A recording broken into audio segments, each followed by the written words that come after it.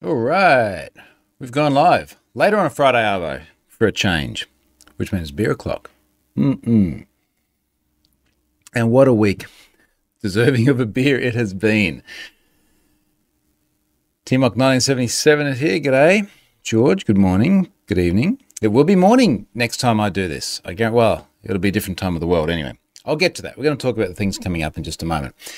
Let us do the formalities first before I get on to talking about a lot of data breaches this week, as well as some travel and some other interesting things. I didn't even put the domain search stuff in there. That has been time consuming. Sponsor this week is Collide. Again, Collide. Thank you very much, Collide. You've been a massive sponsor this year. Unpatched devices keeping you up at night. Collide can get your entire fleet updated in days. It's Device Trust for Okta. Go and watch the demo now. There is a link on the top of my blog. I put a link. Where else would I put a link? I'll put a link in the tweet, which is going to go out very, very soon as well. I have to remember to do that each week. Device Trust for Okta. Watch the on-demand video, the challenges of implementing Zero Trust Access with Okta. Zero Trust is a big, big, big thing these days. How Collide integrates with Okta to keep untrusted devices from accessing your company's apps. You do not want to be on my website. Go and get Collide to help you not be on my website. And how end-user remediation removes the IT bottleneck that often derails Zero Trust initiatives. So massive thanks to Collide for their very extensive ongoing sponsorship this year. Now, moving on. Who else is here? Ilya is a g'day. That's somewhere local. John, morning from England. Danny is a g'day. With lots of local representation today, which is nice. We are at just after 4 o'clock on a Friday afternoon on this end of the country. So it's for most of us, it's well and truly beer o'clock. I made the call to do this at this time of day about 10 minutes ago because I thought if I do that, then that clears up the rest of the night and the weekend and go out and do some stuff. Scott Helmer's here. I got your message. And I was like, I'm just going to ignore him and he won't know that I'm actually up and doing stuff. Kidding. We'll talk later. And we'll talk about coming over your way in a moment as well. I thought I'd talk first just doing things in a sort of a chronological way. I was in Sydney the last couple of days. We only got back a couple of hours ago doing Cloudflare Connect, which is Cloudflare's big event, which they do in different parts of the world. I believe they do it in Sydney each year. It's the first time I'd been this year. I think they had one. Yeah, I do recall, actually. Last year they had one on and I couldn't do it for some reason or other. But I went there this year. I did a couple of different talks. One of them was yesterday.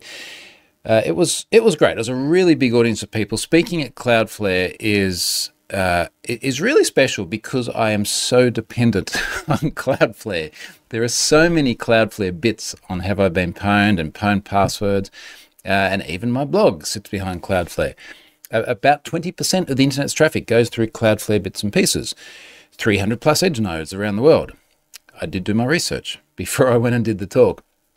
So they're a really big part of the internet and certainly a really big part of what I do. So it's really nice to be able to go and talk at an event about things that I actually use and then tie it into all the other messaging around things like I do a lot of talking about passwords and the ridiculousness of arbitrary password complexity criteria, mandated rotation, and the role of pwned passwords. And hey, look what we've done with Cloudflare.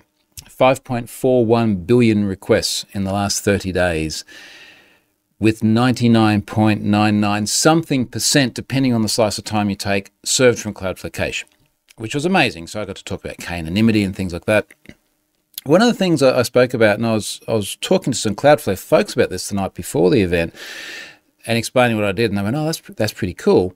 And I've tweeted about this. When you use the public API and you get an API key, you have a rate limit. Let's say the entry-level rate limit is 1 request, or 10 requests rather, per every minute, which I rationalize down to 1 request every 6 seconds. And if you make more than that, then you get a 429 back with a retry after header, which says you need to wait this long before trying again. Now, in my naivety, a lot of my stories begin within my naivety. I thought something and I was wrong. I thought that people would get a 429 back and they'd go, oh, I should wait. And then I should wait for the retry after, period to elapse, and then I'll come back and I'll make another request. But it turns out people just keep hammering and hammering and hammering. Like if they're going through a list of their employee email addresses or something like that, they just hammer away until another request gets through. So the 429 doesn't really provide any incentive to slow their rate. So what I started doing is at the Cloudflare edge, again, 300 edge nodes around the world as opposed to just one origin, which is HIBP sitting in Azure's West US data center. Using Cloudflare rate limiting rules on the edge, I started to say, well, if you make a request and you get more, and I don't disclose the exact, I did in the talk, publicly I haven't disclosed the exact number. If you get too many 429s within too short a period from the origin, then Cloudflare is going to start giving you a 429 for a longer period of time. And I used the term yesterday, digital naughty corner. It's like, if you can't play nice with the API the way it's meant to, digital naughty corner for a period of time. And incidentally, I've rolled that into the revised terms and conditions recently too, it's a small time period of naughty corner, but it takes a load of traffic off the origin, and it punishes people for not using the system in the way it's meant to be used. So I spoke about that. What else to speak about? Some of the takedowns recently. Spoke about some of the Genesis Market takedowns, Breach Forums takedown. Spoke a bit about Pompompurin, who we now know, this was the operator of the Breach Forums data breach website, which I saw, data breach discussion forum where so much data gets circulated around. And I spoke a bit about the way the guy got caught, or one of the ways he got caught. He did multiple things that were very, very lax with his OPSEC. And one of them was literally talking to someone under his pseudonym of Pompompurin, talking to them about why his real life email address, Connor Fitzpatrick 02, was not in the data breach had been given, but it was in Have I Been Pwned. So nice to see HIBP in an FBI affidavit in the good way, which is, well, I guess it's the neutral way. It wasn't a bad way. And nice to see people being so lax with the OPSEC. And the really funny thing is, I'm going to find exactly what he said here, because I found the part of the affidavit the other day. Where did I put this? Cloudflare Connect. Here we go. So there was a data breach called AI Type, which when I went back and had a look at it when I was preparing for this talk, it was an InfoSec company that sent me the data which they'd found exposed. So it's quite possible that they didn't actually give it to anyone else. It could be one of those really tightly circulated ones. Here we go. This is Pompompurian having a discussion with Omnipotent about this data that he just obtained.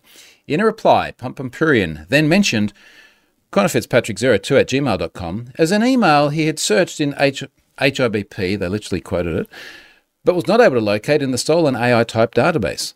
In this conversation with Omnipotent, Pompompurian claimed that he did not want to share his actual email for obvious reasons, but described the Connor Fitzpatrick 02 at gmail.com as an email that seems to have the same case as his actual email address.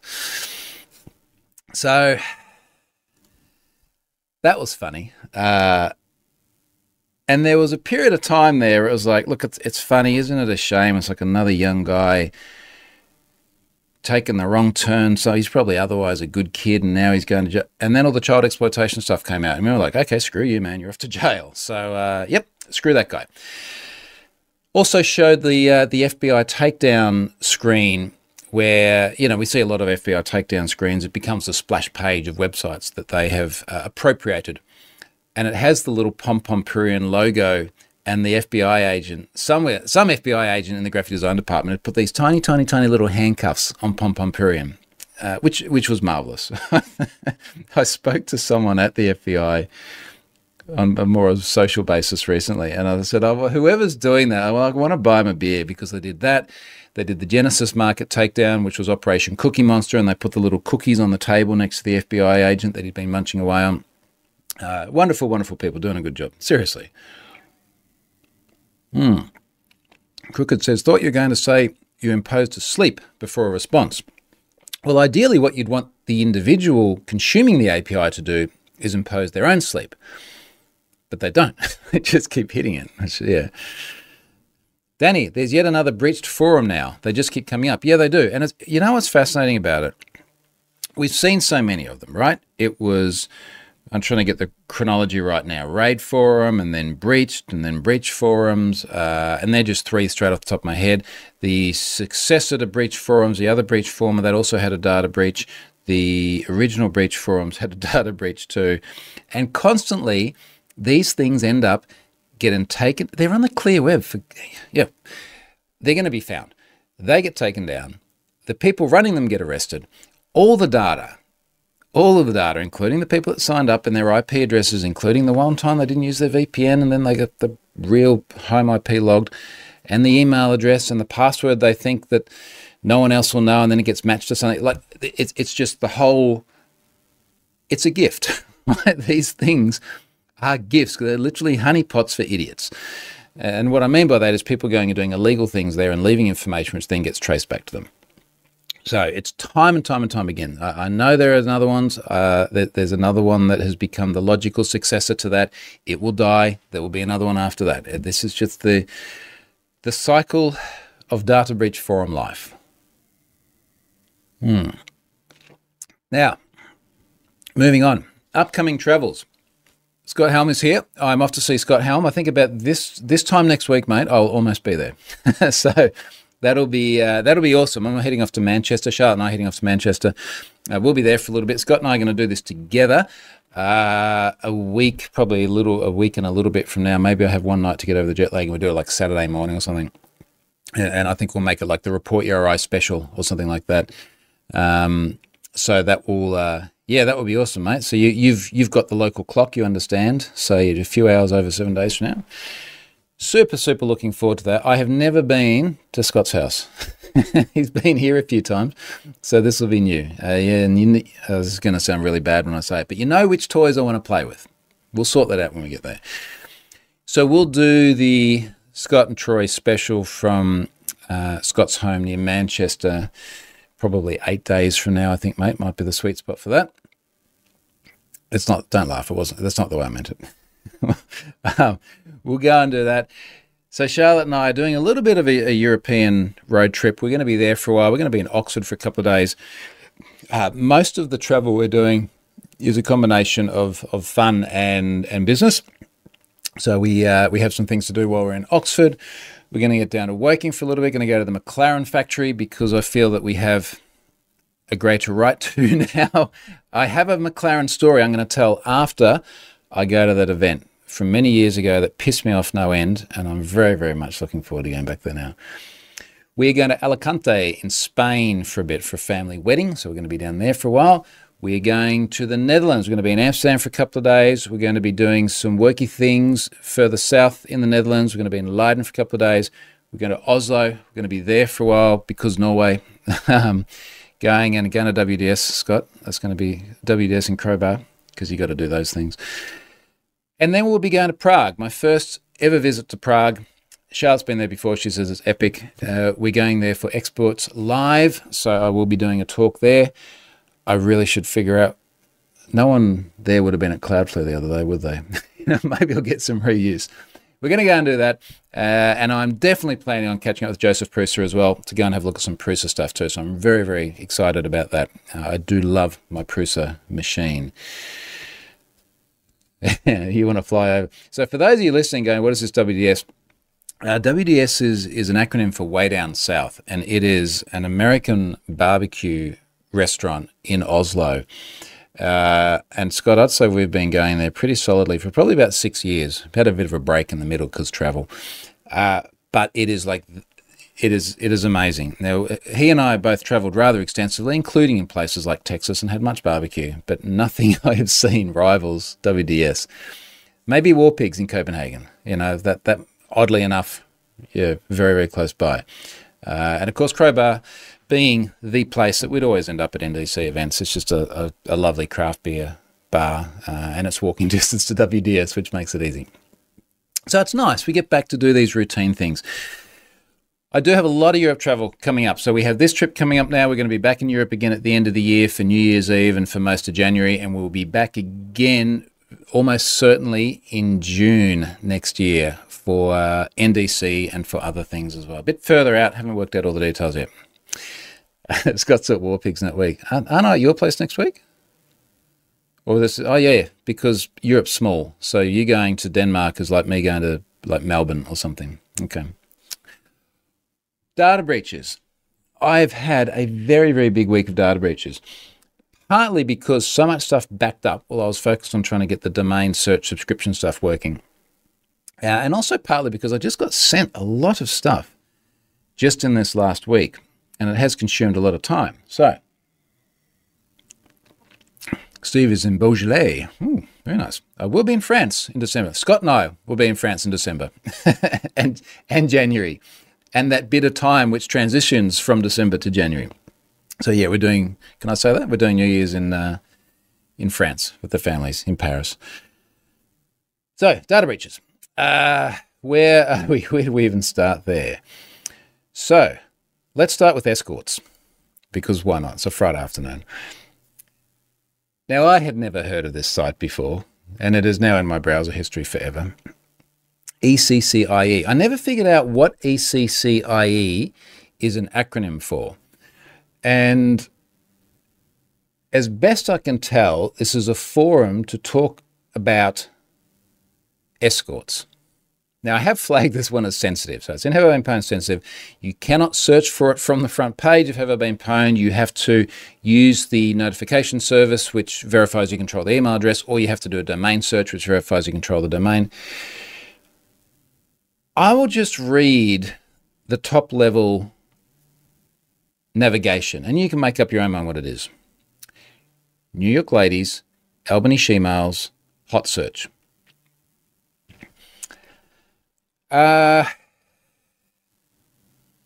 Yeah, as best I can figure, it's like a forum for discussing and recommending escort services.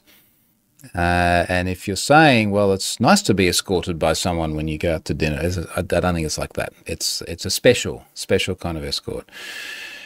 They seem to have, I don't know if they've so far acknowledged a breach, but there was discussion on here. Now, this was, mind you, from more than 2 years ago, 2021.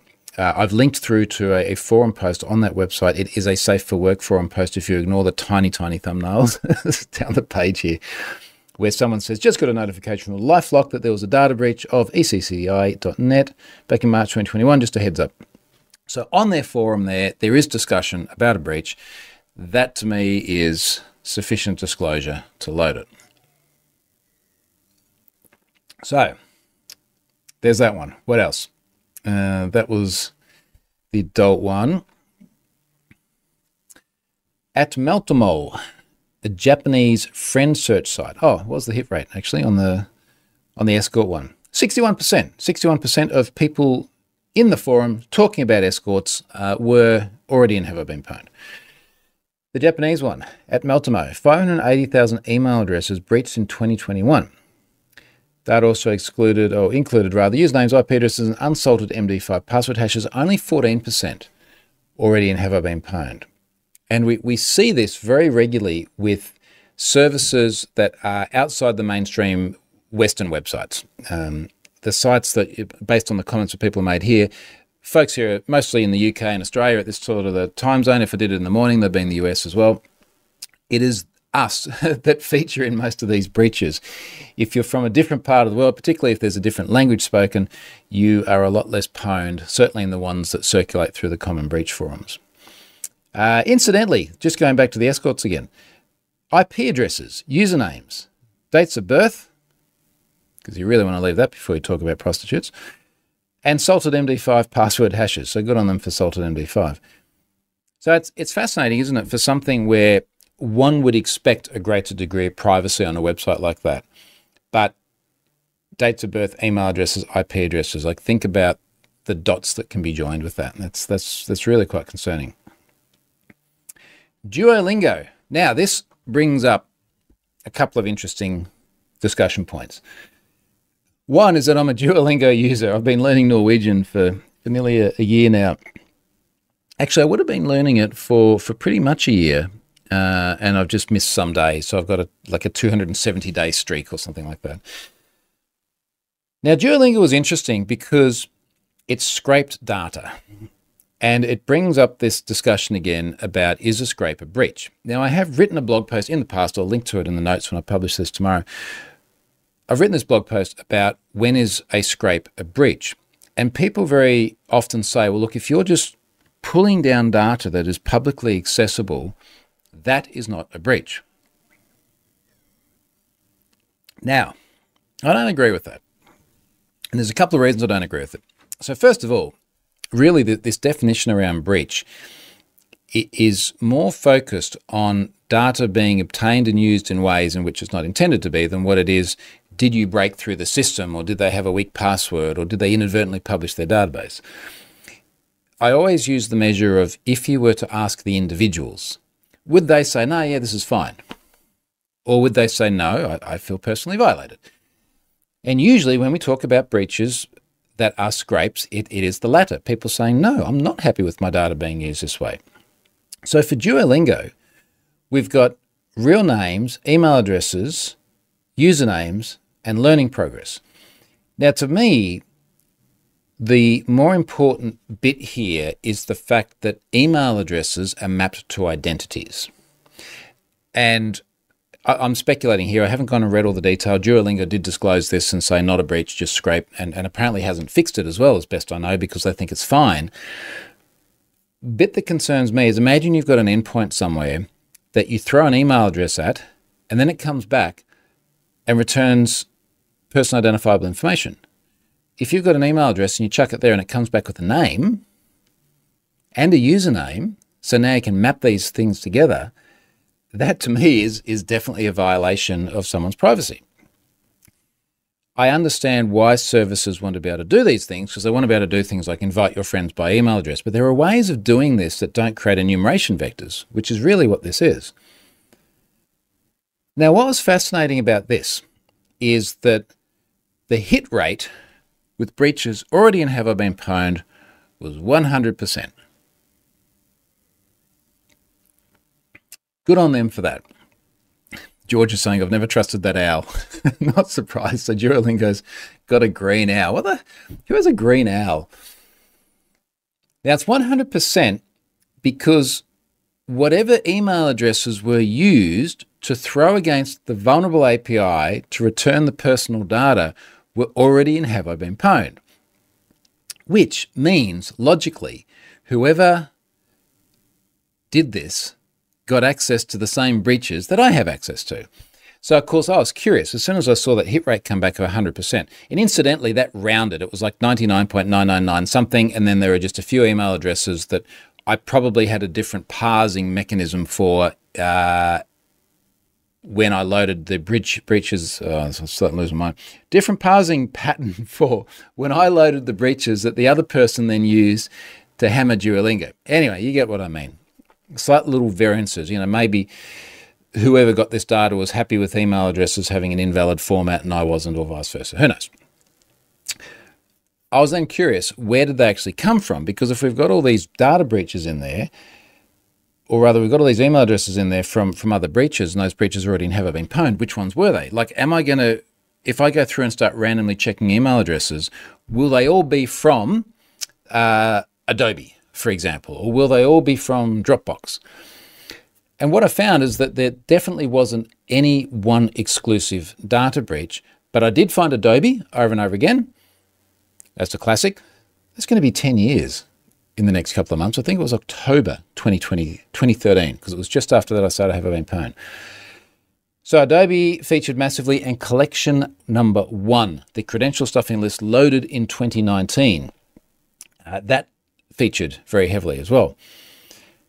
Incidentally, it was 2.6 million records, and apparently Duolingo's got somewhere like 75 million people. So you kind of wonder if that's not well short of potential. And when I realised, as I say, I'm not encouraging you to go out and see if you can get closer to the full 75 million.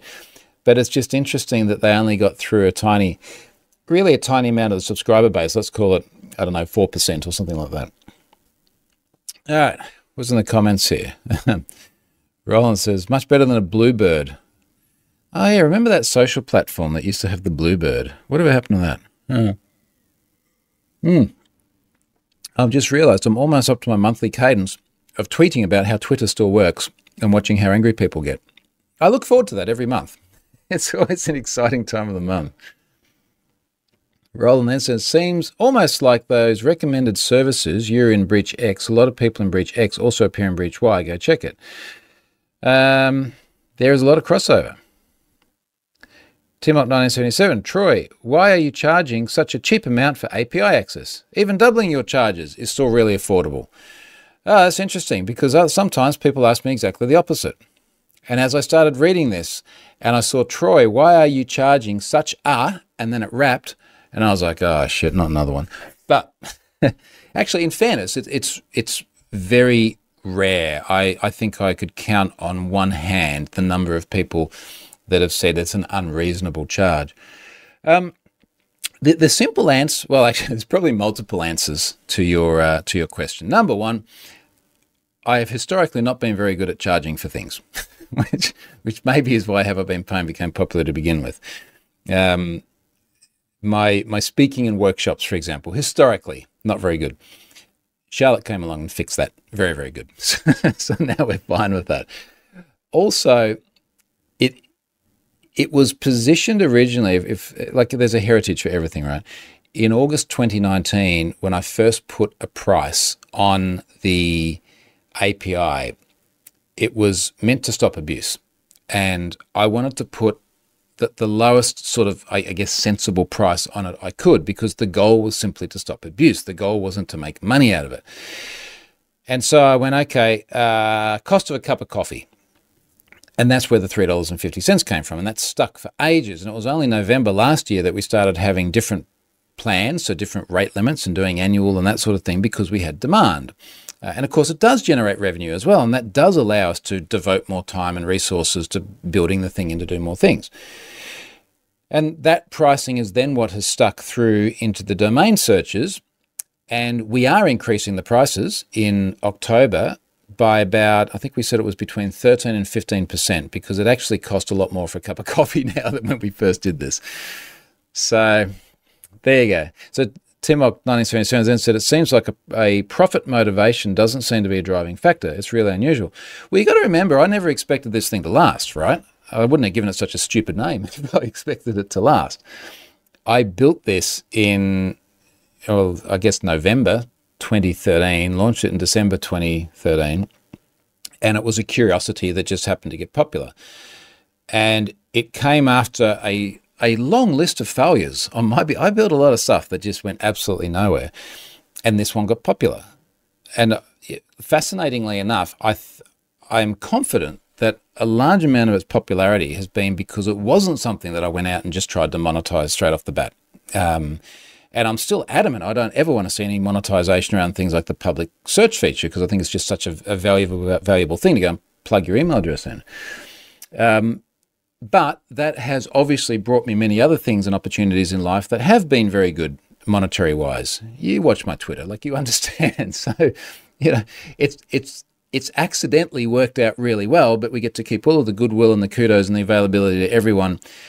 And then it's given us a great life as well. So there must be a really good talk in this. Must be real. I think I know where I want to do this. I'm going to do a talk about this. Scott says, inflation has really hurt the price of a coffee. Well, you know, when you think about it, so I'm taking it from, I can't even remember what I used to pay. You've been down to this coffee shop, you know the one. But I did have it pegged at $3.50 US, and now it's going to, what is it, $3.95 US. So it's only just over 10% in like 4 years. So that's probably not even CPI. I'd say we've done under CPI, given we've had a period of high inflation as well. Next 4 years might be different. We'll see. Okay, that was Duolingo and a finance lesson. Next one, 7 rooms. Now, 7 rooms was interesting. First of all, I'd never heard of 7 rooms before, and let's actually pop them up here on the browser, and we'll read what 7 rooms does. Your hospitality powered by data. There was a lot of data too. There was about 440 gigabytes worth of data. It was a massive corpus. 7 Rooms guest experience and retention platform helps hospitality operators create exceptional experience that boost profitability and report. That's very exciting. So they had a breach, which they had disclosed earlier this year. And in fact, I've linked to the Bleeping Computer article on this. What do they say about that? Restaurant platform CRM, 7 rooms, confirms breach after data for sale. Actually, this was December last year. So their data was put up for sale. It had 86,000 CSV files in there, which was absolutely massive as far as volume goes. 427 gigabytes, according to Bleeping Computer over here. Just a huge amount of information, which, as best I can tell, they sort of are an underlying platform for other services. And then, of course, people using those other services, they go along to a restaurant, do their booking or whatever, their data then flows through into 7 rooms. So the data exposed there was names, purchases, email addresses, 71% of them already in Have I Been Pwned. So congratulations to the 1.2 million people in that data breach as well. Timok says, I want to learn how to make apps for fun. There seems to be a gap in the market for apps that don't store data. Maybe it's because they don't make money and people need to make money out of it. Okay. Who knows? What's the easiest pathway to do this for someone who doesn't know programming? What language should I learn? Is doing the Odin project overkill? Now, I don't know what the Odin project is, so I can't comment on that. I think everyone has an opinion on this. I think that if I was teaching someone to learn to code today, and I'm thinking very much about my son, Ari is 13, Python seems to be a really good way to get started. Very cheap, very easy. You can build serious things out of it. It backs a lot of stuff. It seems to be a good sort of ubiquitous programming language. You'll learn so much from that, which translates through to other languages anyway. I'm giving Ari coding exercises that are concepts that I want him to learn. So it'll be things like figure out, one of the ones I gave him recently, figure out what day of the week your birthday will fall on for the next 100 years. So to do that, he's going to need to learn how to use a for loop. He's going to need to learn whatever Python's native construct is to figure out a day of a week given a date.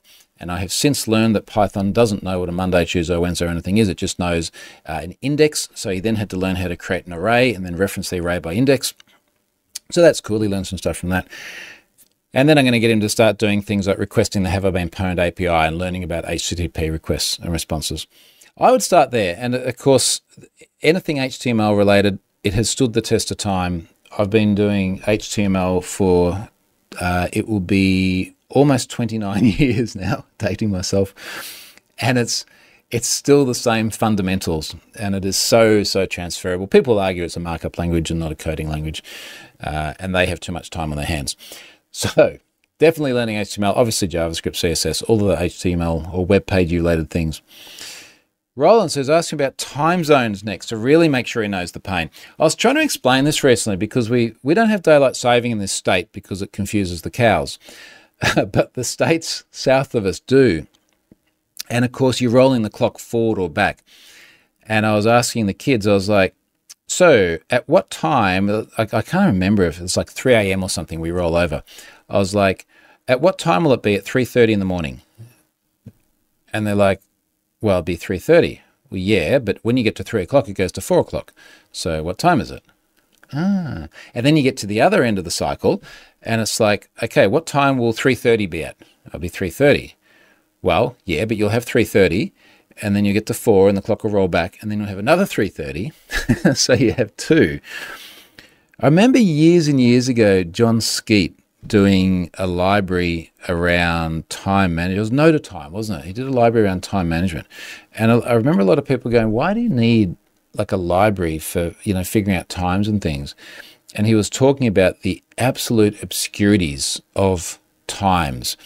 It's not just the time zone issues as they stand today, but time zones have changed over time. And maybe that doesn't matter for most of you. It wouldn't matter for Have I Been Pwned, for example, but maybe it matters if you're trying to figure out what time a certain event happened and at a local time and a certain time in the past. It's a fascinating, geeky, weird thing. Brennan says, just run on UTC and you'll be solid, except you, yeah, kind of, because you can still have 2 3:30s, except it will be which 3:30. Oh, no, you're doing my head in now. Another beer. It's late on a Friday. So with that, I'm going to start to wrap that up. That's a shorter one this week. It has been an enormously intense week, not just because of all the Cloudflare travel and things, and as much fun as I have at these things, they do take a lot of preparation, a lot of coordination. Charlotte organises a lot of this, everything from travel logistics to when you got to be at a certain place to, how you, particularly some of these bigger events, how you need to engage with audiences and what are the key messages and notes and things. It's been great fun, but it has been an immensely taxing week. At the moment as well, we're getting up each day, having rolled out all these new subscription things for the domains and put a bunch of breaches in. We're getting up each day and both sitting there doing about 2 to 3 hours worth of tickets and questions, which I hope will start to taper off after a little while. But there's been a lot of people getting their notifications from breaches and then saying, "Oh, it looks like I needed a subscription. How does that work?" So, it's kind of all on the website you just submitted the ticket from, but okay, go here and do this, and so on. So they're good problems to have, but they're very time-consuming problems as well. Scott says, oh, geez. No, Scott's getting into weird. There's this thing where in the UK, and I know some of you are in the UK, people will say 3:30 as a time. Now, I think the Aussies on here would agree that that's something that we very rarely do here, just as a pattern. We would say 3:30. My only connection with saying 3:30 is when I was living in the Netherlands as a kid, and when you say 3:30 in Dutch, you mean half until 3, which would be 2:30. And when Scott says 3:30, he means 3:30, which would be 3:30. And in Norway, it's the same as in the Netherlands. It must be a European thing. You remember when you were European, don't you, Scott? So we have this thing. It's like, is it 3:30 or 3:30? We could just use the full time and no one would be confused. Ilya Frankel says in the UK, 18:30, in Germany, 17:30. There you go. Yeah, there's something about mainland Europe. That's the real reason for Brexit, Roland says. Rob thinks it's past the hour. It's implicit, isn't it? It's implicit, and it relies on the person both relaying the message and the person receiving the message to both have the same implicit understanding, which probably works when you're all British or something like that, but it doesn't so much work when one of you is German. So there we go. All righty, I'm going to wrap it up here. We'll come back, Will being Scott and I, come back to you in probably a little over a week from the other side of the world. Thanks for listening. Catch you then.